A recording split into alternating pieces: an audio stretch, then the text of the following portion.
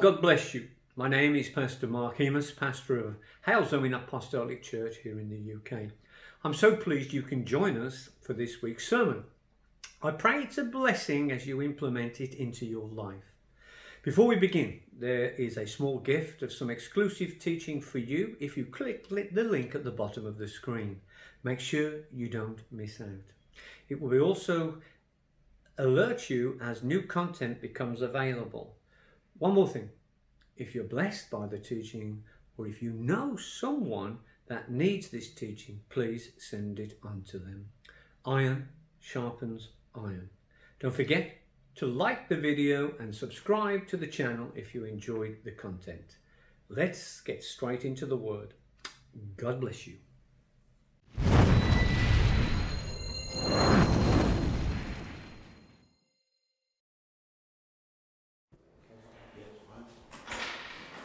Father, we just pray for Kevin.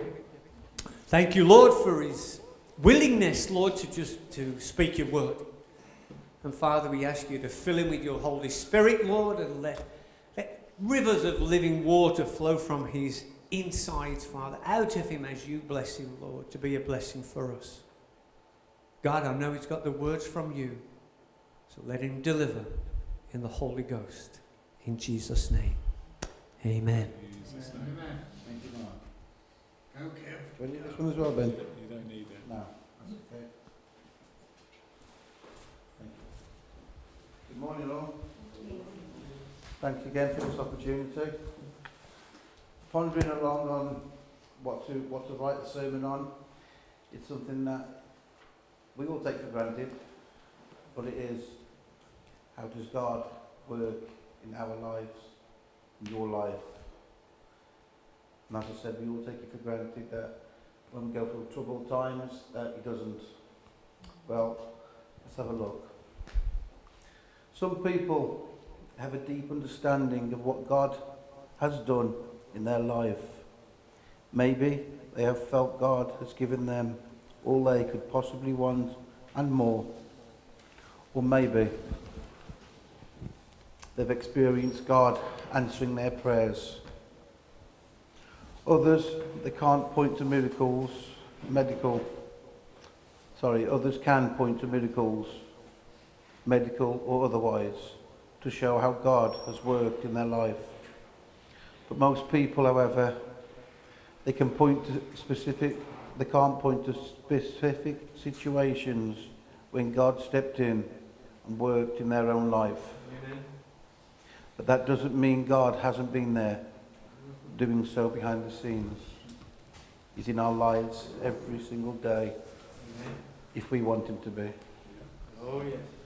Sometimes we need to take a step back and look at the big picture of our lives in order to see God's hand in it. Rest assured, God is in control. He has guided your entire life so far, from the little everyday tasks to the life-changing events. So, let's take a moment to reflect on your life and the different paths it has led you down, and try to see how God was with you and walked with you the whole way. God, He works through others in our lives. Sometimes we don't give enough credit to God who uses others, who uses other people in our lives to accomplish this will. Most of us here today have all been brought here by Mark, Linda, or friends, family. I myself been saved 7 years. Nobody told me about the church and about God before then. So that's why I've been called. God often uses family and friends to guide us, to strengthen us, and to encourage us. And that's why we have our fellowship, to help one another, yes, to grow one another in our tough times and in our good times. Yes. Have you ever had a family member or friend offer to help you out? Maybe financially, or maybe taking care of you when you're ill, or just when you're down, when you needed someone most, or for food, for clothing. Well, God was using that person or the people to reach you. I remember a few years back when me and my wife were going through difficult times, and my wife got down and prayed for help, and she didn't know where to turn, but she did. She got down on her hands and knees and prayed for help, for someone to help. Mark picked up the phone, and she hadn't seen Mark for a long time, or spoken to Mark for a long time. And Mark's words were, "Louise, how can I help you?" Now, how did that happen? That was God working through others to get to us and to get to me. So we thank Mark for that, and we give God the thanks. Amen.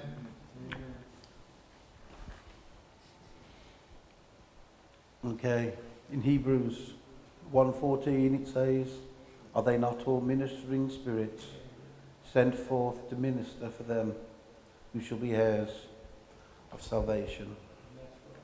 And of course, we were also sent Jesus Christ to help us, to guide us, to be with us every step of the way, on our own terms. Every little step we take, we can be with God or without God. And that's entirely down to us. Amen. God also works through us, through the church. We can't begin to understand the mind of God, but we can learn a lot about him through his word. We know his word is the Bible. God uses his word and those who share it with others to work in your life. The church is there to provide access to God's word and to help you to understand it. That's why our pastor goes on so much about coming to Bible study, having fellowship, going to church, speaking with one another and other fellow Christians. But it also gives us godly guidance and advice. Just listen to the solid advice you get from the fellow Christians and the spiritual leaders of our church. They are the voice of God speaking to you in order to see God continuing to work in your life. So go to church, study the Bible, pray, actively look for what God is saying to you and how he wants you to turn your life around. Not only that, but he promises to guide you the whole way. So the next part then, God, he's working with you. Oh, sorry, jump ahead. God works with the church in Colossians 3:16. Let the word of Christ dwell in you richly, in all wisdom, teaching and admonishing one another, in psalms and hymns and spiritual songs, singing with grace in your hearts to the Lord. When believers are forbearing, forgiving, and loving towards one another, when peace reigns among God's people, then the church is fertile soil, for his blessings produced by the word of God. In Ephesians 4:11-12, he gave some apostles, some prophets, some evangelists, some pastors, some teachers, for the perfecting of the saints, for the work of the ministry, for the edifying of the body of Christ. I'm up here this morning, but just a few years back, I'd never have done this. So God is using me to work through me to share this with you guys. Amen. So God can work and will work in our lives.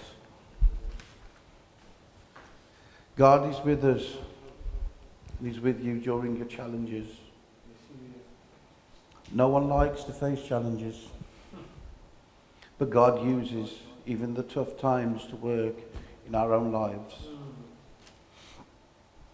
The poem Footprints in the Sand is a great example of this. In the story, a man is walking along the beach with the Lord, and the scenes from his life flash by him, both the good times, the bad times. And at the end of his life, as the man looked back, he saw footprints in the sand along the path he walked.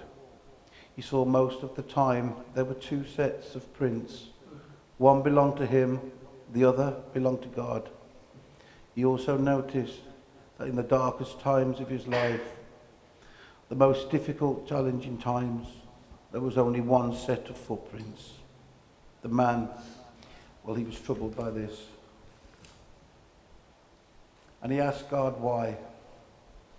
Why, Lord, when I was going through the biggest struggles, you left me? God answered, my son or my daughter, I love you. I would never leave you, forsake you during your time of suffering.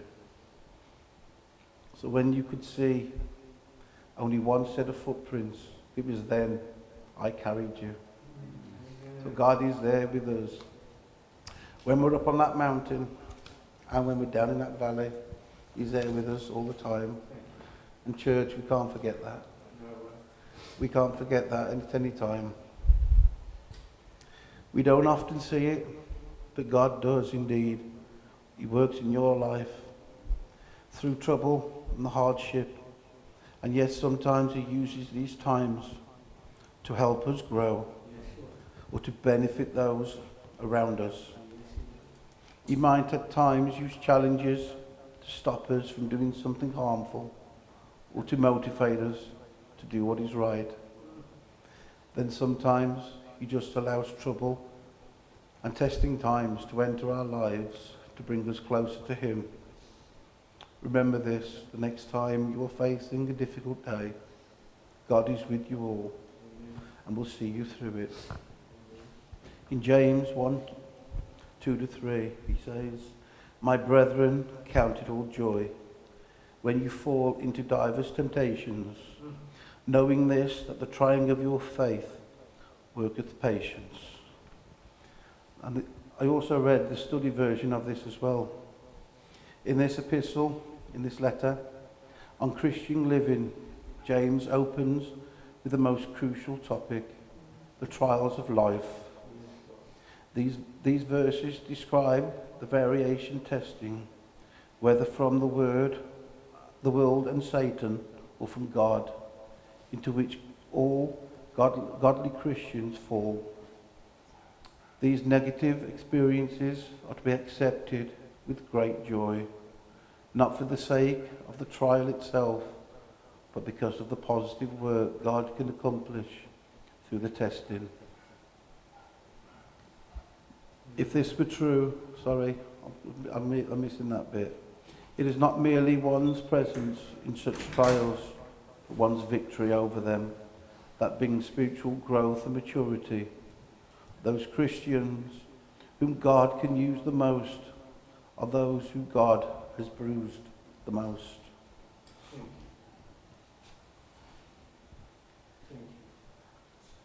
I'll give you a little bit of my own testimony. A few years ago, I tried to take my own life. It devastated me now to a lot of my family and friends. And to me, that was a dark time. And I thought, that's it, I want to go. God had another plan. It wasn't my plan, it was God's plan. Mark, when I was on the road to recovery and getting better, through family, friends, through my church, Mark said, you're going to be a pastor? And I said, nah. But then again, here I am again, standing up here, preaching to you guys, because God wants me to do this. So we have to listen to what God is saying to us. In Psalm 46:10, it says, be still, and know that I am God. No matter what you're going through, God is there with us. He's there for us. If we want to work with him, then we can. If we don't, then we won't. But if you don't do something about something, you'll stay exactly where you are. Amen. You can't move forward. God, He also works through you. He works in your life through the things you say and you do. And part of being a Christian is sharing God's love with others. If you have known God's love and guidance through your own life, you need to share that with others. And all of us can relate to that in one way or another, because we've all been on an Alpha course or the Truth Revealed course. We can share our experiences, good and bad, with everybody. We can share our football results every day with everybody else, and how well Everton are doing. But we yeah. So, but then we all struggle when it comes to God. Amen. That's right. If you have a loved one who is experiencing some difficulty or has made some bad decisions, talk to them. Offer your godly advice, and if you see someone in need, you can help, but do something about it. That source of encouragement and love that the world so desperately needs. And know that as you work to put God first and live in a sober life of renewal, that God is using you to work in other people's lives as well. Galatians 2:20, he says, I am crucified with Christ. Nevertheless I live. Yet not I, but Christ lives in me. There is all as saved Christians. And the life which I now live in the flesh, I live by the faith of the Son of God, who loved me and gave himself for me. So you see, God is always and always will be working in your life, in all our lives. It's down to us to want to work with him and for him, to grow us into who he wants us to be. You were all called to do the work. It was no mistake. He chose us. He looks at other people, they look at us for who we are. God, he looks at the heart, and he knows what's there. He knows he can work with all of us. He uses us how we are and where we are. Amen. And one step at a time, we will learn. We will grow in his plans for our lives.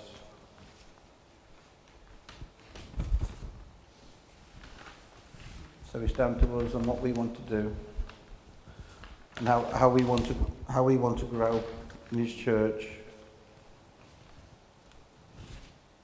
Philippians 2:12-13. Wherefore, my beloved, as we have always obeyed, not in my presence only, but now much more in my absence, work out your salvation with fear and with trembling, for it is God which worketh in you, both to will and to do of his good pleasure. So church, as I say, it is down to all of us here to work and to want to know God even more. We can do it step by step, or we can go in wholeheartedly.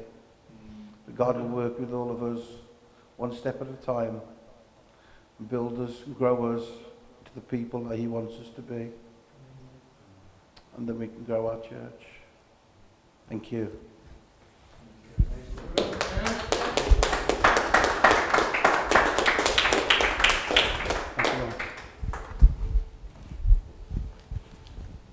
Praise God.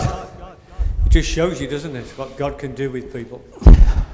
You know, Kevin will rightly tell you that, you know, that he would have never ever have stood anywhere and done anything, and I think his wife will tell you that. He's a nice enough chap, he's really friendly, but no, you'd have never guessed that Kevin would want to teach and preach and witness and do these things. And you know, and Kevin won't mind me saying, you know, he wasn't the best educated person in the world, and his wife is nodding furiously, which is not condemnation. If she was only agreeing, she was only agreeing. And yet, look what God can do.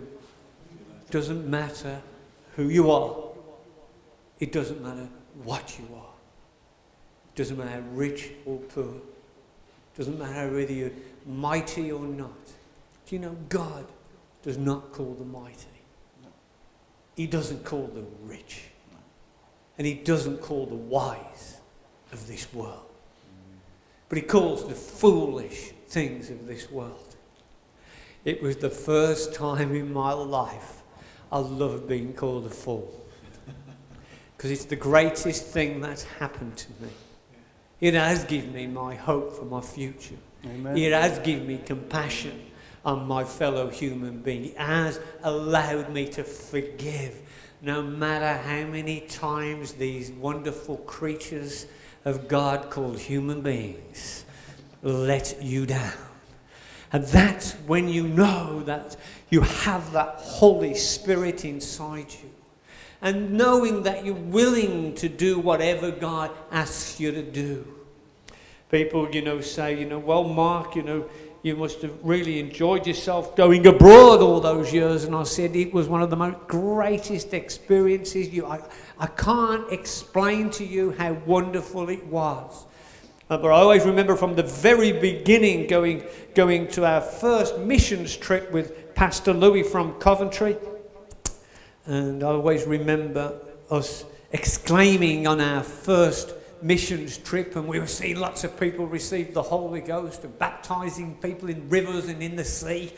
I remember going from one service back to the hotel room, and this is two grown men going, "We're just like the apostles. This is what it must have been like. This is incredible." And there's that. But of course, we had to repent because we did think it was us. Because it was really exciting, but of course, it went incredibly greater than that, And I say to people like Kevin, don't ever limit yourself. Because we serve a limitless God. He will teach us. And that wonderful sermon there were so many things I heard there, but I had to say, amen. Because that's God speaking to us all. Yet again, it is that rallying cry of God to all of us. Come on, get up. Come on. You want to live your life and to be blessed? Even